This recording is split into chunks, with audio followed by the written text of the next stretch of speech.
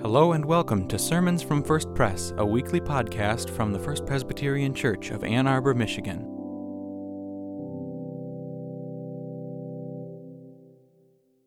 The first reading is from the book of Genesis, chapter 1, verse 27, and chapter 2, verses 7 through 9, and verses 16 through 18. Hear now the word of God. And God created the human in his image. In the image of God he created them. Male and female he created them. Then the Lord God fashioned the humus from the soil, and blew into his nostrils the breath of life. And the human became a living creature. And the Lord God planted a garden in Eden to the east, and he placed there the human he had fashioned. And the Lord God caused to sprout from the soil every tree lovely to look at and good for food. And the tree of life was in the midst of the garden, and the tree of knowledge, good and evil. And the Lord God commanded the human, saying, From every fruit of this garden you may surely eat, but from the tree of knowledge, good and evil, you shall not eat. For on the day you eat from it, you are doomed to die. And the Lord God said, It is not good for the human to be alone. I shall make him a sustainer beside him. This is the word of the Lord. Thanks be to God. Our second reading today comes from the Gospel according to Mark, chapter 10, verses 42 through 45. We enter this story right after James and John have approached Jesus to see if they can sit to his left or to his right when he comes into his glory, both places of high honor. Yet Jesus demurs, saying these positions are not his to grant. Yet the other 10 disciples become angry when they hear about James and John's request. And so begins our reading. So Jesus called them and said to them, You know that among the Gentiles, those whom they recognize as the rulers lord it over them, and their great ones are tyrants over them. But it is not so among you. But whoever wishes to become great among you must be your servant, and whoever wishes to be first among you must be slave of all. For the Son of Man came not to be served, but to serve, and to give his life a ransom for many.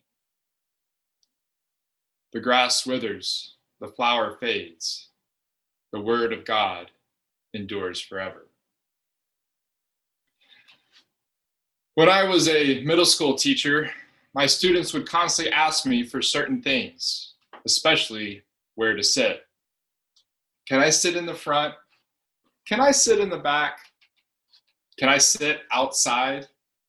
I did teach in Hawaii after all. It was pretty nice. I would usually play along at first and ask, Why do you ask? So I can focus better. So I can be with my friends. So I can be away from such and such. Because he smells. She's annoying. You might say it was an early form of selective social distancing. Sometimes I heard good reasonings, and sometimes, well, not so good. Yet I knew if I acquiesced in any way, I would have 10 more students asking for something else.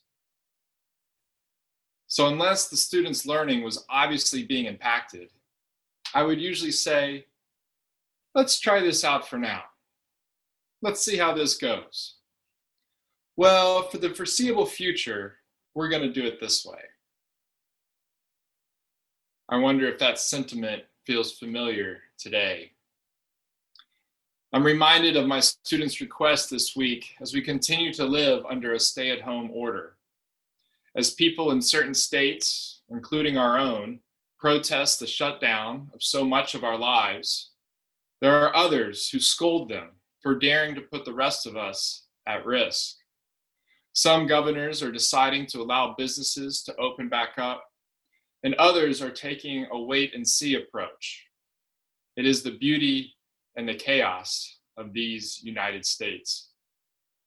That whether or not we go back to normal, whatever that means after COVID-19, that will depend on we as a people, on these other disciples, and how we react to our leadership's action or non-action. We look to our leaders because all of us want to know what our place is in this big, wide, and wild world, and yet dare anyone tell us where our place is. Like James and John, we go to the authorities to adjudicate our claims, to justify our cause, but we only listen when they say what we want to hear. And without knowing our place or where we are lost and unable to find our way in the wilderness. With daily routines destroyed and work schedules out of whack, we long for someone, anyone, to bring order out of chaos and to calm these stormy seas. And if it's not Jesus who will decide who sits where, then who? Who can we trust when the world is on fire, when everything falls apart? As we go searching for answers, let us remember that the quest is in the questions. This week, we welcomed 11 new members to our congregation, our confirmation class of 2020.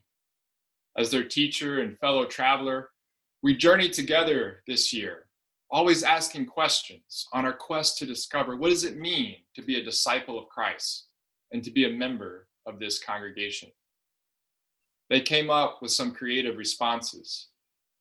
Who is Jesus? The one who is immune to sin. What is grace? Grace is Jesus' superpower. Who is God? God is the one all-knowing and all-being. Their responses remind us all that we are on this journey of faith together. And today our scripture passage reminds us that of where this journey began, in a garden, in the very soil beneath our feet. Our translation today calls this soil humus to show the connection to humans. In Hebrew, soil is Adamah, and so Adam means human and not simply a name. Adam is fashioned from Adamah, human from humus. And science reminds us that this humans, this dust, was formed in the belly of stars long, long ago and compress the atoms into new elements before exploding into supernovas that light up the sky. When God said, "Let there be light," God also created the stardust that would one day form the building blocks of human beings. In the beginning, God's spirit or breath or wind, it's all the same word in Hebrew, ruach.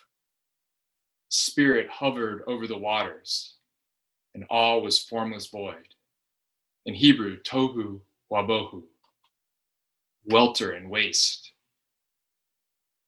Before giving shape to the earth and separating light from dark, water from land. And now, in the garden, God gives shape to this discarded stardust by fashioning, forming this formless matter into a living, breathing being with ruach, with a breath.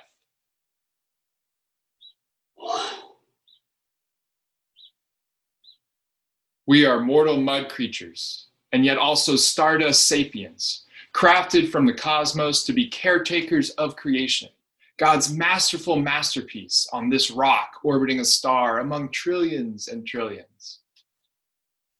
And how lonely we are without each other. We certainly feel that more today than perhaps ever before, being alone together amidst this pandemic. And our verse continues, as God sees our loneliness, and creates a sustainer to Adam, to humanity. Other translations use the word helper. And yes, helpers are helpful. But what we really need are sustainers, people who are not only getting things back to normal, but keeping things from falling apart. Helpers may help someone, but sustainers provide sustenance to others, empowering them to walk on and move forth as co-equals in creation. Indeed, Jesus reminds us that lest we forget our place in the world, we are called above all else to be below all else, to be servants to one another. We who are doomed to die and destined to dust are also fortunate to be fashioned, to be graced by God's breath, to be living, breathing human beings, to breathe in and to breathe out, and to share this breath with all living beings. We are both creatures of clay and beings of blessing. So with stardust in our veins, it is only natural that we seek the stars above. How we long for immunity, how we long for immortality, how we long to be lifted up and seated next to the Prince of Peace, the Holy One, God with us. And surely that is our place. And yet our place here, this day, now, is a journey of a faith together.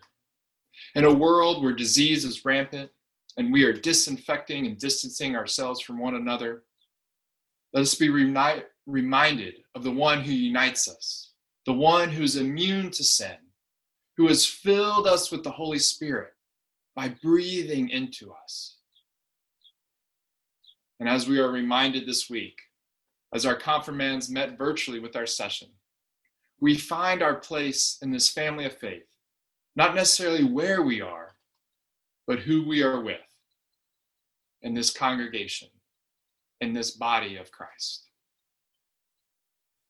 So may we breathe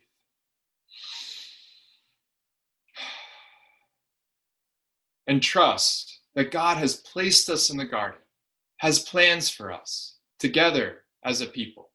May we share this breath of God with all and not fear contamination, for in Christ we are immune to sin.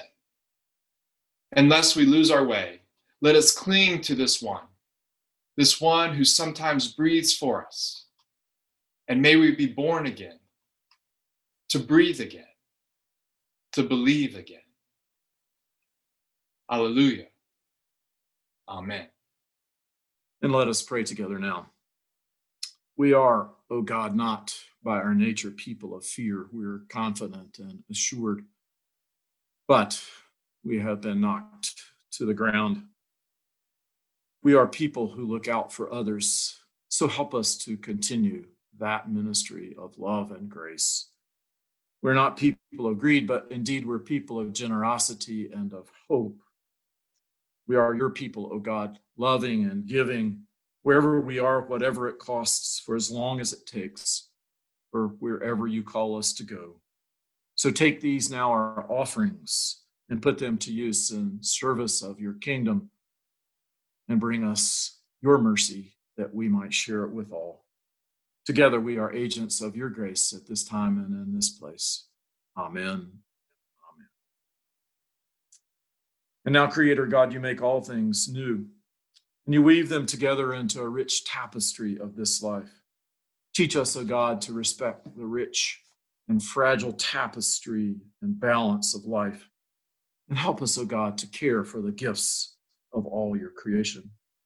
God, by your wisdom, all who have power and authority, that by the decisions that they make, that life may be cherished, and a good and robust and fruitful earth may continue to show your glory and sing out your praises.